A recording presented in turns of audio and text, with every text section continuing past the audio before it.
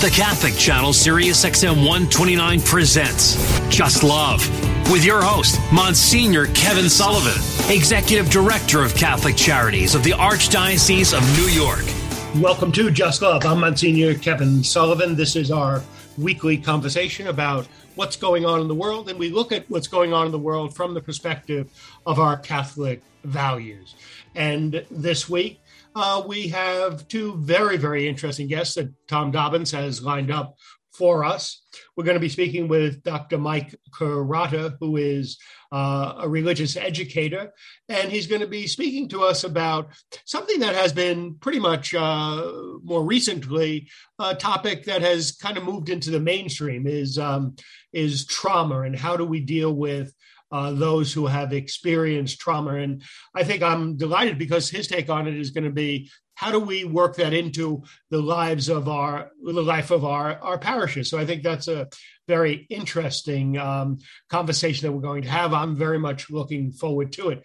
And then in our second segment, we're going to have a conversation with Professor Charlie Camosi, who taught for a number of years at Fordham University. He's now at the Creighton University School of Medicine. He's also doing some work with the Archdiocese of New York. And we're going to speak with him as we kind of get near to Election Day, or probably on top of Election Day, and with early voting, about some of the concept of justice and our Catholic vision of how we participate in the common good. So anyway, so that's kind of what we have coming up on our show today. Hey, Tom, how are you doing? Are you early voter, absentee voter, election day voter? What do you do? I do. I'm still old school. I like to go on election day. It's what I got used to. You know, I mean, I like to go over and now you go in, you fill in your little dots. I still miss, Monsignor, the old election machines that you'd be able to pull the curtain, you'd pull the lever and the curtain would close and you'd be able to push the levers. Like, that still is my quintessential voting method, but I'm still like an election day guy, unless, I had something else that didn't allow me to do that. Like if you had to go shopping at TJ Maxx. And then I would do the early vote. Right, that's true. So, but anyway, so let me tell you, I got a little complaint. Exactly right. I have a complaint about early voting. Okay, in New York City. So we're talking about it. Mm-hmm.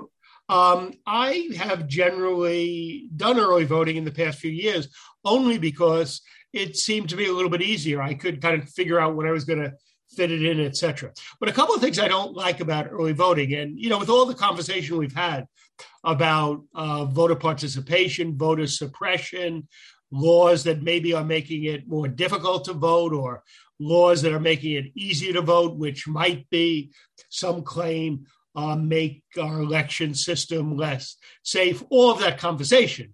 I just want to kind of put in a little bit of a complaint about what I've experienced here in New York City. So what I've experienced is, first of all, that early voting isn't at the same place where I usually vote, where voting day. So actually, the first time I did early voting, me, not paying much attention, I said, okay, so I'm going to go down where I usually vote, and I'll go there, blah, blah, blah. And just for the heck of it, I kind of went online and I just was checking out the hours. And then I noticed that it wasn't even in the same place.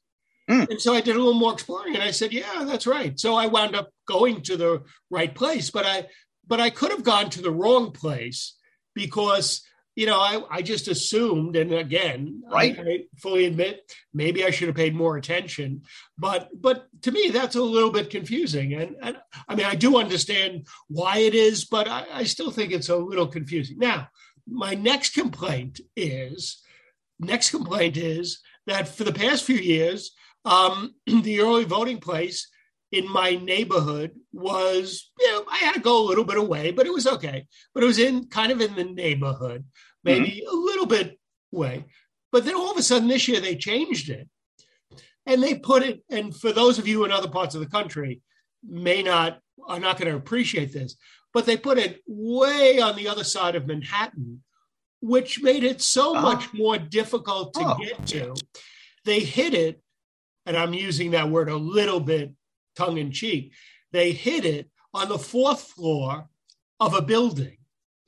And I mean, now there was signs, so I don't want to go overboard. There was signs, but you really had to kind of find it. Now, I will confess, the thing I was a little bit disappointed in the lobby of the building, there was a wonderful party going on because I went after work. There was a wonderful party for some company that was having some type of party, but they wouldn't let those of us voting go to the party. They ushered us to the escalator that was going to it.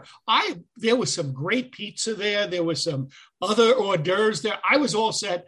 I was going to give up my voting if they would let me go to the party. But anyway, that's a shame. That's my little experience of kind of. But I like early voting. It gives me some options, et cetera, et cetera, et cetera. So anyway, we may get into a little bit of that with our second guest, Professor Charlie Camosy. But let's now go to our first guest, Dr. Mike Kurata, who is at Creighton University, and we're going to discuss with him the issue of trauma, which has come up a whole lot. So, Dr. Kurata, thank you so much for joining us on Just Love. Hey, thank you. How you guys doing? We're doing great. How about you? Are you out near Creighton University? No, we just moved to Wilmington, North Carolina. Okay. So since you began that way, Mike, give our listeners just a little bit of a sense of a little bit of your history, so they get to at least know you by voice and a little bit of how you wound up doing what you're doing now. So sure. So I've been in catechetics and church work all my life. So everything related to faith formation and Catholic education, that's kind of the stuff I've been doing. Right. But for the last 6 years, I took a job as the Catholic guy at the American Bible Society. Okay. And one of the things I got... I'm just going to say, hold on for a second, Mike. I know a little bit about the American Bible Society. So did you take Mario Paredes' place? I did. Oh, okay. I did. Yep. And so... the Bible Society had 2 wonderful, well thought out trauma resources. Okay. And I got involved in trying to tweak them for Catholic use. Okay. Worked really hard. One of them was related to the trauma of the incarcerated, right? And the other was for the general public. And I did a whole lot, and I worked with the Catholic Prison Ministry Coalition, and we did some pilot trainings and da-da-da. Well, early on, I got the idea, something came to me, and I thought, I got an idea for one myself. Okay. So I went to the Bible Society twice and said, guys, I got this idea. And they were like, we're good with what we got. There's been a lot of thought put into it, a lot of money invested in it. I think we're okay. So at that point, I took it to Catholic Charities, and they said, yeah, we've been looking for this. We want to do something like this. And so I developed Wholehearted for them. So after a life of catechetics, I found myself in trauma awareness.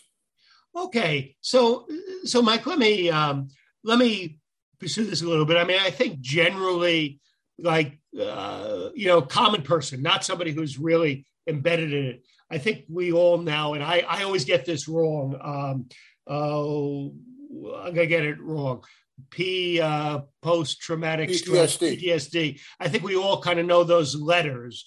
And I think we usually kind of associate it with soldiers who are coming back from war, whether it, a generation ago, Vietnam, or more recently, the Middle East, Iraq, et cetera. But I mean, I do know that the term is much broader than that. So could you, give our list, since you're into religious education, could you kind of give us the like 4 or 5 minute introduction to trauma for our listeners? Sure. And it's a funny thing, as a church guy, I did get my first degree in psych. So I kind of understand the language, and I was able to sort of translate. And basically, here's the 101. And I'm sure if there's any mental health pros listening to this, they're going to roll their eyes and go, help this guy out. He doesn't know what the hell he's talking about. Hey, Mike, let me tell you, I've gotten by for all these years by simplifying theology to the extent theologians don't talk to me. Yep. So. Well, so trauma, we misunderstand trauma to think it refers to an event or a series of events. It really refers to the impact of one significant event or multiple events. So it's the impact on the individual that is really what is traumatic. And there are, there's all kinds of trauma. There's acute trauma that comes from a horrific situation, a car accident, a flood, an assault, that kind of stuff. There's chronic trauma that simply refers to something that it occurs over time. There's complex trauma, which is a variety of different events. There's an interesting thing called secondary trauma, which is the trauma you feel because you are close to someone else who is traumatized about something. So, for example, first responders. I mentioned correctional officers, same kind of thing. And then there's also what we're so familiar with in terms of the military is moral trauma, where it stems from something you're involved in or you witness that's against your conscience. Right. The effect of trauma really is about the effect. Right. If you're traumatized, it's more than stressed. All right. The National Institute of Mental Health, for example, says you're going to have flashbacks, or you have bad dreams, or night terrors. Certain situations or words or objects or visuals will trigger a re-experience of that trauma. You tend to avoid places or events or people or even objects. And this is where it gets interesting. When you start moving into that avoidance thing, what most people say about trauma is it quickly takes you to that place where you are isolating yourself out from other people. Mike, or you feel tense, or you're edgy, or you're irritable, right? So you Mike, have an angry outburst. Yeah. A sleep disturbance is a big common symptom. And so Mike, what we're finding out is... Let me again, that was great. I mean, it really, I think, clarified a little bit. And I think that is great. Let me ask you a little bit, because you began to introduce it, where you said trauma is different than stress. And then you talked about secondary trauma. So let me ask this question in a way which is maybe a little bit provocative, okay?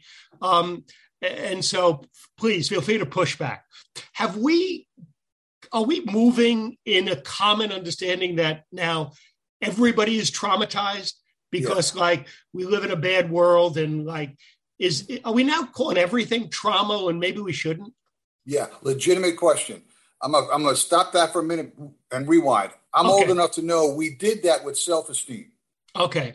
Back in the 80s, every ill in society and among people was low self-esteem. We realized that was false. Okay. And I've been worried, are we going to do the same thing here? To answer your question, yes and no. I'm sorry, that's not a cop-out. Mental health pros roll their eyes and they go, everybody's using a phrase called trauma-informed. That implies you've been trained in trauma. I wish you would stop it. If you're going to say anything, say trauma-aware. Okay. That's the first thing. Right. I do think we have a tendency to give everybody a diagnosis of some kind. Right. But I think also trauma is legit. And the reason I say it's legit is because it shuts down some part of your brain. And that's for real. Right. That's been documented. You're not thinking clearly. You can't put together sentences. There's times when you can't get up and go to school or go to work. You're just stopped in your tracks. Right. So it is legit. Are we overusing it? Probably. Right. Right. Is there a relationship between trauma and depression? Oh, yeah. Yep. Okay. So let's go a little bit further, because I think what I'm really intrigued about is the work you've done with Catholic Charities USA and the parish issue. So how do you see kind of Wholehearted, which is, I guess, the title you've given for the parish-based trauma resource? How do you see this being dealt with in a parish. And I know in the Yep. United States, we have, probably 7 or 8 different types of parishes, and probably Right. it plays out differently. But say a little bit about how you see it working in a parish. Yep. First of all, let's be real clear. This is not a clinical intervention. Right. Think more like wellness seminar, Okay. but it's designed to help people become aware of trauma, reflect on their own experience of trauma, and be introduced to some ways we can tap into our spirituality for renewal and restoration. So it's 4 sessions, an hour each. A parish can do it on a Sunday afternoon.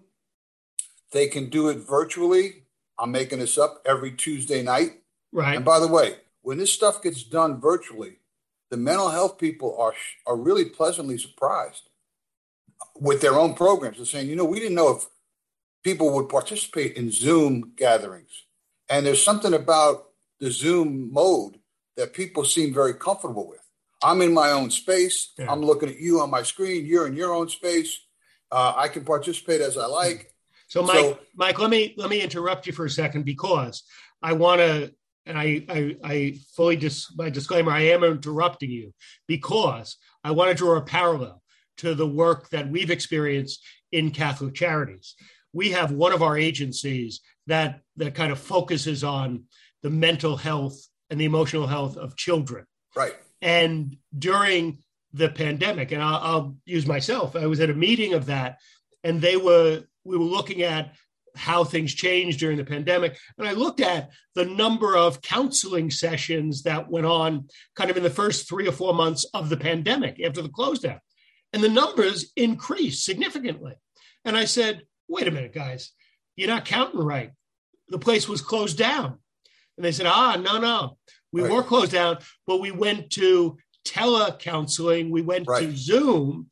And to reinforce what you said is that the participation rate was much higher than it was otherwise. People, as you said, were more comfortable in their home, they didn't have to worry about childcare. They didn't have to worry about a lot of other things. And again, parenthetically, this is a clinical program. So it is a clinical program. But I remember that same agency probably 10 years ago, where the professionals there were saying, no, we would never go to telehealth because that just doesn't work. Now they're singing its praises. So Mike, I apologize for interrupting, but I thought there was a good parallel for our listeners. Well, the other thing is this thing is a free download. Right. So an individual, a parish can put it in its bulletin. Right. With a little bit of a blurb, and people can sit in their own home and download the thing, go through it themselves. So in that case, it's no longer a seminar, it's a workbook. Right. What I like about it is that people are saying, the reviewers are saying, it's gentle. Right. It's quiet. Some things are over the top. Some things are bang, bang. This is really a gentle, when you go to the dentist and the dental hygienist is going to clean your teeth, you hope they have soft hands. Right. This is the same thing. It's got a soft hand tone to it. And the guy at Catholic Charities, Elias, who designed it, he designed it in such a way where it's got a lot of white space. It's a quiet resource, and it should be. Right. Right. Does it, I assume from what you said, it maybe can be used in a variety of ways. Is there a version of it that is facilitated to encourage discussion? See, this comes with a simple facilitator's guide. Right. And by the way, Monsignor, this is one of the things I really like is that I think this thing is going to be facilitated by a different group of people who normally sign up to do stuff in our parish.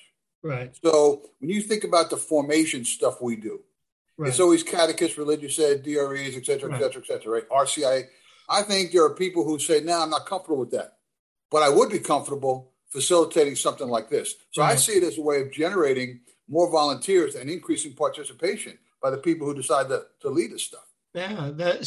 It is, I assume, again, you talk about, which I think is a good distinction, which I will, reiterate for our listeners there. When we're talking about trauma, we're not talking about something that happened. We're talking about the impact of either something or some things that have happened on that. So I would assume that some of it could deal with grieving, could deal with death. Oh, yeah. Yeah. Loss, death, disease, betrayal, loss of jobs, disasters, tragedies in your family, all that stuff, all of life's painful stuff, which, FYI, the other thing is, here's Francis saying, we really need to be into accompaniment. Right. And I'm saying this is a small, good thing that is a concrete expression of accompaniment. And for parishes and dioceses that take on wholehearted, they're stepping up and saying, okay, we're going to move here. Here's my image. Give me a second with this. Sure. On one hand, we have all been about, as a church, proclamation, formation, evangelization, religious instruction. Fine. I've given my life to it. Got it. But on the other hand, here's a way for us to do accompaniment, where we just switch a question from where is everybody? And we switch a question to how can we better help our people? Right. And this is what Francis is saying we should be doing. Right. So I see this as a concrete expression of accompaniment that not only serves the people well, it does good for us as a church to improve our relationship with our people. Right. So you were very clear, which I think is very helpful, because it's one of the things that I have said over the years to priests, and I say it about myself. Even though I work in Catholic charities, I am very clear I don't do counseling. Right. I am not a clinical social worker, etc. And very, very few pastoral ministers, whether they be clergy or whatever, or lay people, are. So I strongly say, hey, stay out of that space. Exactly. That's not, and I think people who want to help with the best of intentions, right, sometimes we need to kind of talk about boundaries. Right. But be that as it may, are you familiar with, I think, I may get this entirely wrong, but I think it's called mental health first aid? No, I don't think so. Okay, what it is it's a program, it might not be called, I may have the name wrong. It's basically something akin to trauma that is in a number of places, which is trying to raise people's awareness about mental health issues. Yeah. And to be on the lookout. So part of it is, of mental health first aid, is having parents, people in the community, teachers, everybody be more aware of potential mental health issues in those whom they're interacting. So they might identify them. And if they're serious enough, then maybe can help the individual get the necessary help that they need. Right. While what you're talking about here is raising awareness about trauma, is there a portion of it which encourages people, if they become aware of a neighbor or family member, to get them the help that may help them? Yeah, here's the image. So when you got a sinus infection, you're not sure if you should go to the doctor, right, or you cut yourself and you're thinking, I don't know, do I need stitches? I don't know. Same thing with this. So what are signs that you really need to go see a doctor, right? If a person can't perform their daily task, or they can't take care of their basic needs, right, the trauma is so severe, they should go see a doctor. Right. Likewise, your physical well-being is at risk, or the well-being of the people you live with is at risk. Go see a doctor, right? Or you're hearing voices. Go see a doctor. So there's a few things that are signs that, you need to take this wound, right, this sinus infection, this little cut. You need to go see a doctor. It's serious. Okay. Is there room in the program, or does it include the program, like some ideas how one might encourage somebody to get the help they need? Yeah, it's pretty standard. It's make sure you, first of all, you have contact information on site or online. Got it. So here's a list of, for example, here's a list of Catholic Charities services and counselors you can reach out to tomorrow. Got it. Okay. Yep. Good. So that's a responsible thing to do. Good. Mike, you have been so generous with your time, so clear, but give our listeners, if they want to learn more about it, or if somebody's, in a parish and they want to take a bit, how do they get to know more about it? Yep. They go to Catholic Charities website. The Wholehearted can be downloaded at this website, www.ccusa.online/wholehearted. Okay. And then you can go -journal and get the journal or -guide. Okay. Catholic Charities is sending me to dioceses who like I'm meeting with Louisville next week. Right. If they want to contact somebody at Catholic Charities to make this happen, you would contact Scott Hurd. His email is SHURD Great. at Catholic Charities USA. So, Tom, we will make sure that we post all of that on our website so that people can follow. Thank you so much. How do you like your new home in Wilmington? I love it. Okay. I love it. Listen, though, I haven't figured out the fishing. It's driving me nuts. I'm trying to figure it out. Where did you grow up? Where'd you grow up? What's that? Did you grow up in the Midwest? No, I was born in Manhattan. Baptized at St. Lucy's on 105th and 3rd Avenue. So no wonder you're one of the few guests we have who do not have accents. Yeah, when I talk to you, I don't have an accent. Hey, Dr. Mike Carrata, who is visiting theology instructor at Creighton, who has been the chief developer of a trauma resource program with Catholic Charities USA called Wholehearted. We'll post the information about that on our website. Mike, thanks so much, and please enjoy Wilmington and never develop an accent. Thanks, Monsignor. God bless you. Thank you so much. Okay, thank you for joining us for this first segment. Tom, I think we'll take a break and we'll be back in just a moment. Just do it. Just love God, just love your neighbor, just love yourself, and our world will be more just and it will be more compassionate. This is the Catholic Channel, Sirius XM 129.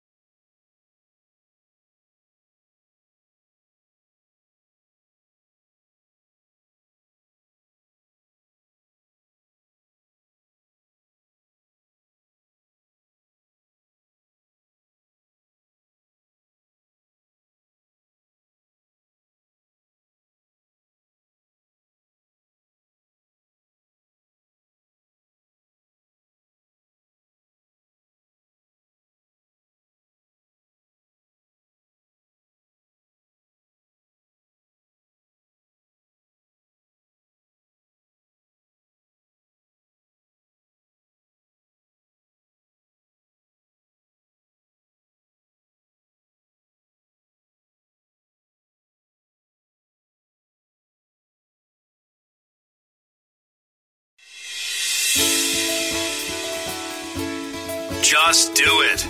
Just love. Just check out Monsignor Kevin Sullivan, who's here right now. Take it away, Monsignor.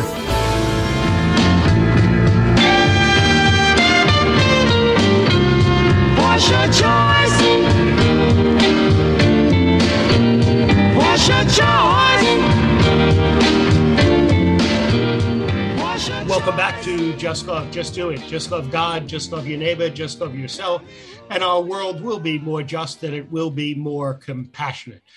This is our weekly conversation about what's going on in the world from the perspective of our Catholic values and our Catholic teaching. We just had a great conversation about trauma and awareness of trauma and how that might even be used to make a parish more aware of that. Tom, I did mention that mental health first aid, and I probably don't have the entire title right, but it is a program that has been around in New York City for a while.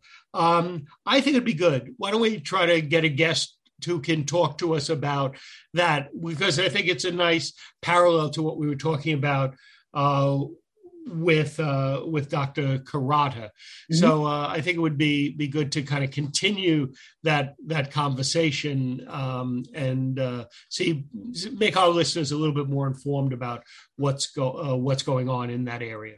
Great. We will do, Monsignor. Okay, so let's go to our next guest. Our next guest is Professor Charlie Camosy, who is now a professor of medical humanities at Creighton University School of Medicine, and he is also doing work with the Archdiocese of New York. Professor Camosy, thanks for taking the time to be with us on Just Love. Monsignor Sullivan, it's great to see you. Good to see you. Good to see you. Now, I know at least listeners can't figure this out, but it's always good that we guys with beards stick together. I am a little bit jealous because yours is not white, and you do have a full head of hair. So I'm a little bit jealous, Charlie, about that. But hey, Charlie, give our listeners, if you would. May I call you Charlie? Please. Charlie, give our listeners a little bit of your background. I mean, I know you're a professor and everything, but I don't think you came out of the womb as a professor. So give our listeners just a little bit of background, how you got to be in this august professorial place. Gosh. Well, I grew up in the middle of nowhere, Wisconsin. I played flashlight tag in the corn with my siblings when I was a little kid, and been Catholic schools my whole life. Did you fall into all of the lakes in Wisconsin? Yeah. I've spent a lot of time by the lakes, up north, as we say, our nasally vowels. My mom was very much a liberal, marched on Washington against the Vietnam War. My dad was a businessman, very conservative. I grew up in a family that was divided that way, but had deep respect actually for both of them in very, very important ways. Charlie, let me interrupt you. Let me interrupt you for a second, because I'm of that generation, and I think it's relevant to our conversation later.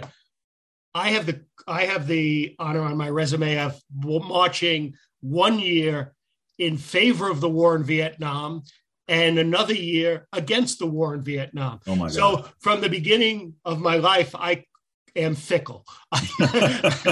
So I'm not going to tell you in which order I did it at the moment, but I can tell you it was in subsequent years that I marched on both sides of the issue. But anyway, I interrupted. What that says to me, though, is that you're a principled person. You're not just going to follow an ideology just to follow it. You're going to have the arguments and the evidence and your principles guide you. And that's who my parents were. That's who I think I am. That's what my life as a moral theologian and bioethicist has been. It's been an attempt to try to say, how does the church's teaching in the modern world work itself out? And my very strong sense for a very long time is that it doesn't fit into a liberal camp. It doesn't fit into a conservative camp. In fact, the idea that a global small c Catholic vision would fit into any kind of U.S. political camp in any particular decade is just ridiculous. But for 14 years, I've been at Fordham University. I was at Fordham University teaching moral theology there. But just this past year, I switched to teaching part-time at the New York Seminary in Dunwoody and also at the Creighton University School of Medicine. I'm actually talking to you from the seminary right now. So. Oh, great. So what are you teaching at the seminary? What course? Well, in about 15 minutes, I'm going down to the guys and going to teach Catholic social teaching. So okay. That's, we're looking at Caritas and Veritate today from Benedict. So. Okay. That one's, we're not going to talk about that today on the show because that one he pulled out all his theological roots, and that one, especially part one, is a little bit complicated to get through.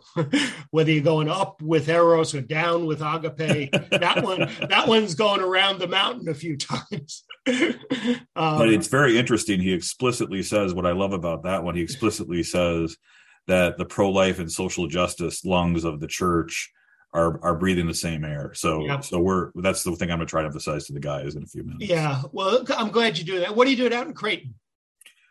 Well, I'm teaching the first and second year medical students both virtually, and I fly out to do it as well.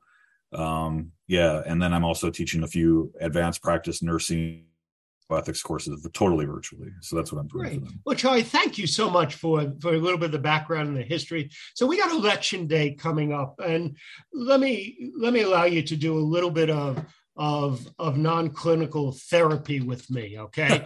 I am so depressed. I am really depressed at the state of American, whatever. I won't tell you who, but I got an email the other day from somebody who's pretty tuned into things, who talked about the rot of the republic. Now, I like the phrase. I probably don't like the vocabulary, but I'm just so discouraged by the state of you get my prejudice, the state of public non-discourse that we are currently in. So get me out of my depression a little bit. Give me something to hope for. Well, you were part of an era that marched on Washington, right? And I'm Gen X. My parents were part of that era. My sense is, at least looking back at the headlines from that time, is with presidents being assassinated, with MLK being assassinated, with the horror of the resistance to the civil rights era, to the Vietnam War, to just the culture in turmoil, right? I didn't live through it, but my sense is, and I try to impress my students upon my students, especially when I was teaching undergrads, that seemed to be a much worse time in terms of just the violence, the cultural ferment and rancor, and just a culture that was really going through some massive changes. Now, I'm not trying to downplay what we're going through now. Not at all. There are very serious problems, very serious challenges.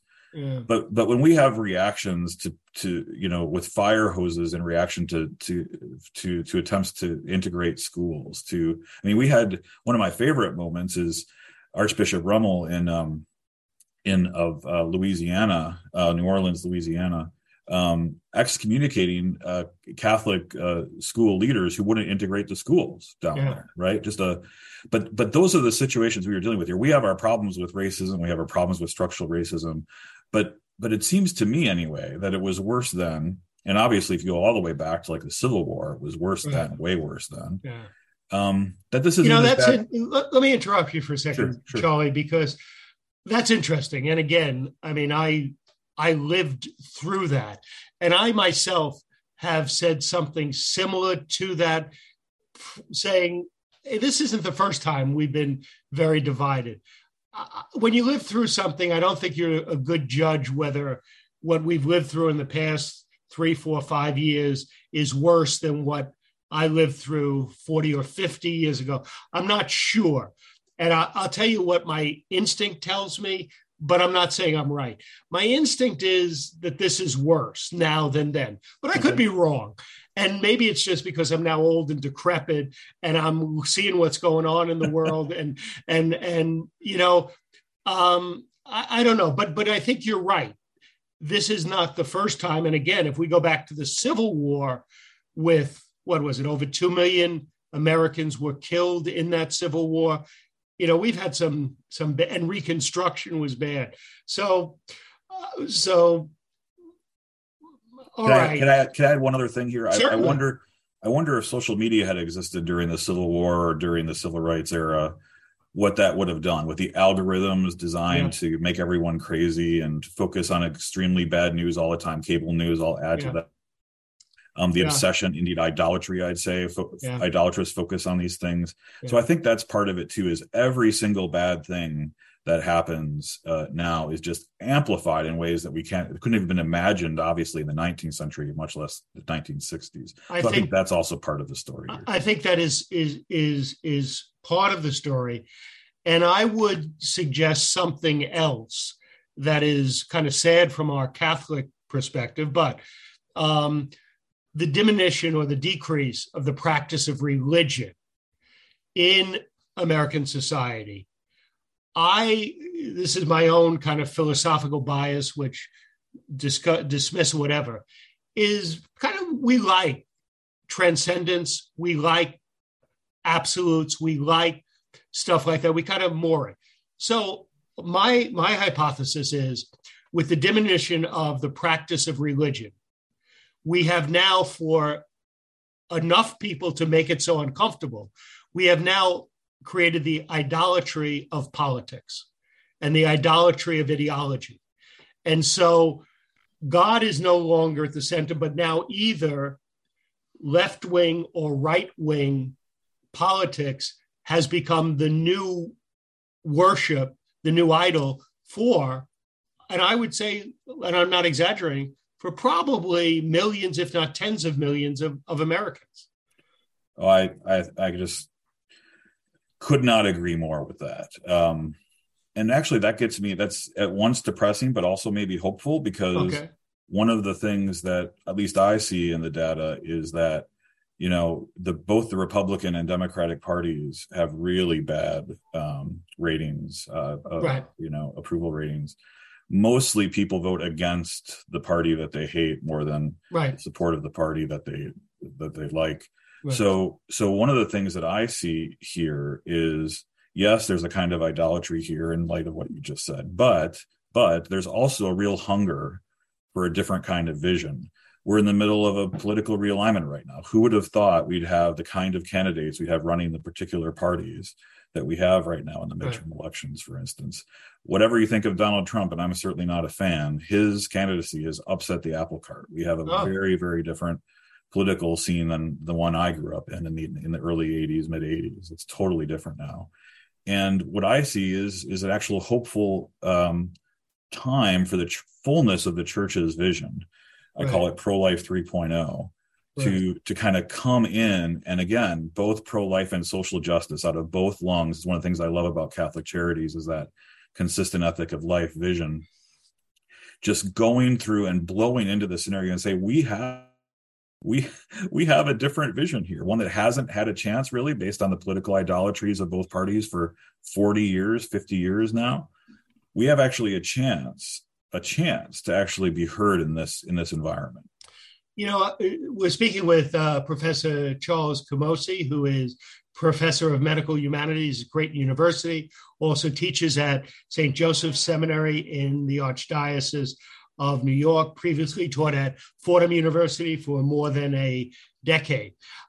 So, Charlie, that is a good thing. But let me ask, though, how come that's not getting much traction?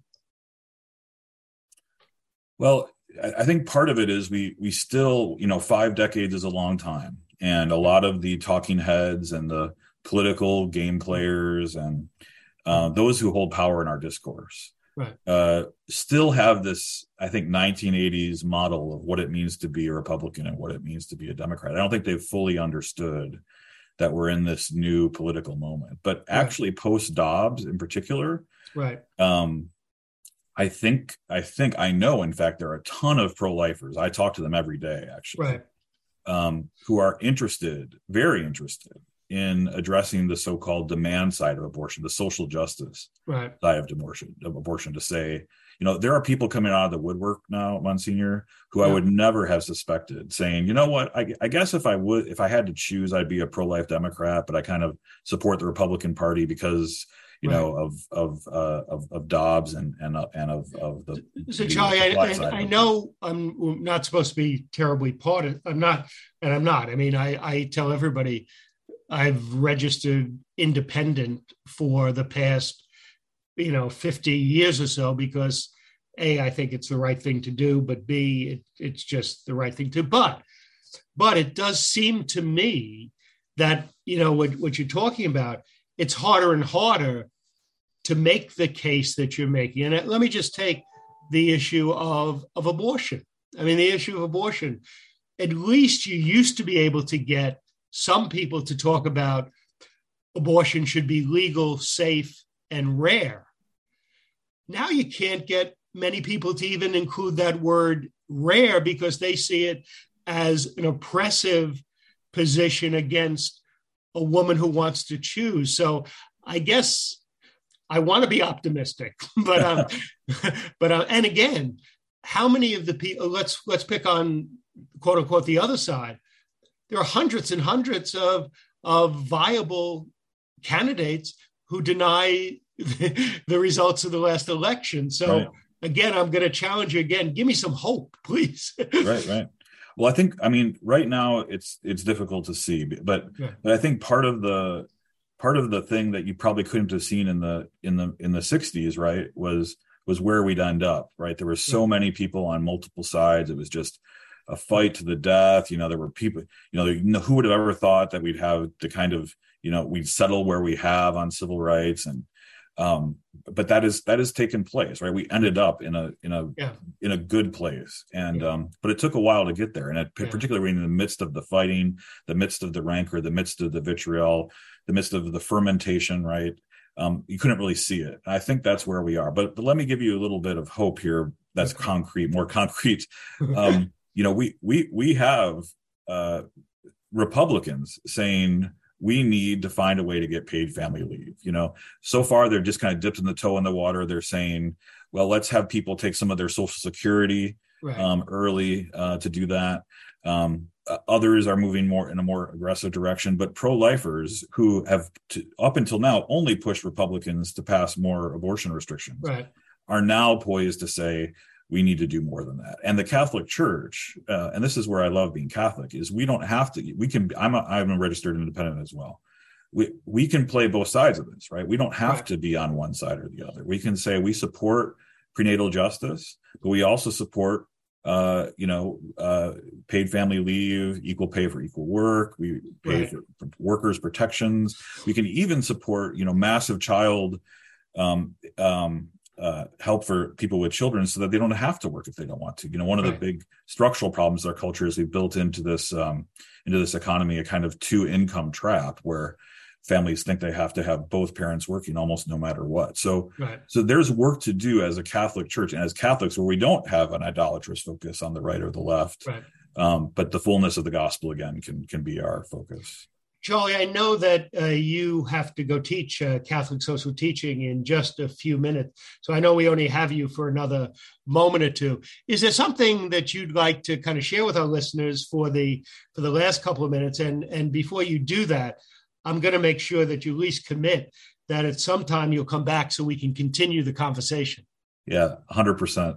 Great. One of the times I've been most called out in a helpful way was after I wrote an article in the New York Times about the disaster of our nursing homes during the COVID crisis, during the worst of the COVID crisis.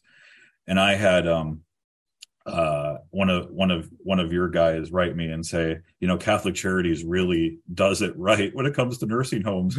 And as a Catholic boy, again, that I've told you growing up and being a Catholic my whole life, I should have thought about that, but I did my research and one of the things that I've been focused on since the pandemic is care for our elderly. And I just want to thank you and everyone at Catholic Charities for the great work you do in that space. It's been really, really, really important. Well, I think, Charlie, I appreciate that. And it's the Catholic Church as a whole, because religious communities have done tremendous work with the elderly.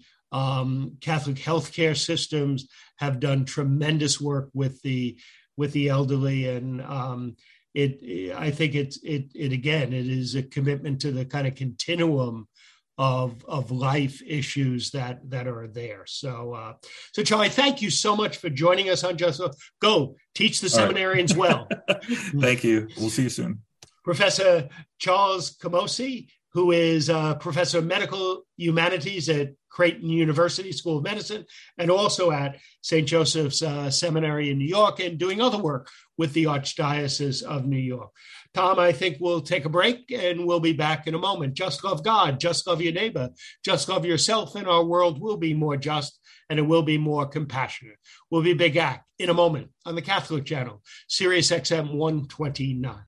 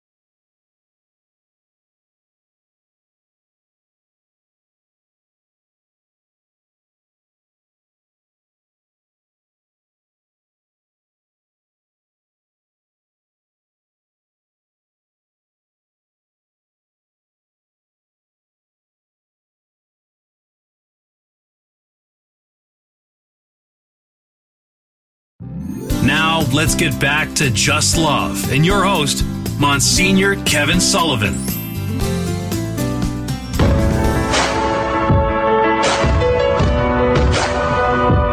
Welcome back to Just Love. Just do it. Just love God, just love your neighbor, just love yourself, and our world will be more just and it will be more compassionate. We weekly talk about what's going on in the world through our Catholic social teaching perspective. And this week we talked about trauma. We talked about how we apply our values in the public square. Hey, Tom, what was your take on the conversation about trauma? Did you pick up any things that you thought were kind of pretty valuable to pay attention to? I did, Monsignor. I mean, I think that, the conversation, first of all, I'm very excited. I think that the parish is a good place to have conversations about trauma-informed care. I thought your question about whether everything is trauma today was spot on. I mean, and I thought that actually that Mike's response about self-esteem was kind of interesting too. But I do think that trauma is an important issue, and I know certainly there's many. It's not until you scratch the surface with somebody, sometimes you can meet someone and you don't necessarily know what their background is. And then when you find out what their story is, you kind of hear a little bit about the traumatic stories that they do have. So I thought that was kind of an interesting kind of area of the conversation that you had. And I'm just excited CCUSA has invested in this. I just think that's just great. No, I think it is good. I think it's a good resource. And I think, us following up to kind of go to the related issue of how we make people more aware of mental health issues in general, I think that's a really good, a good kind of follow up to it. So what do you think about Dr. Camosi? And am I being overly pessimistic? Is he kind of onto something? He's a little bit more optimistic about the current situation? He is optimistic, Monsieur. And maybe I'm kind of between your age and his age. Right. So I'm leaning a little more towards you.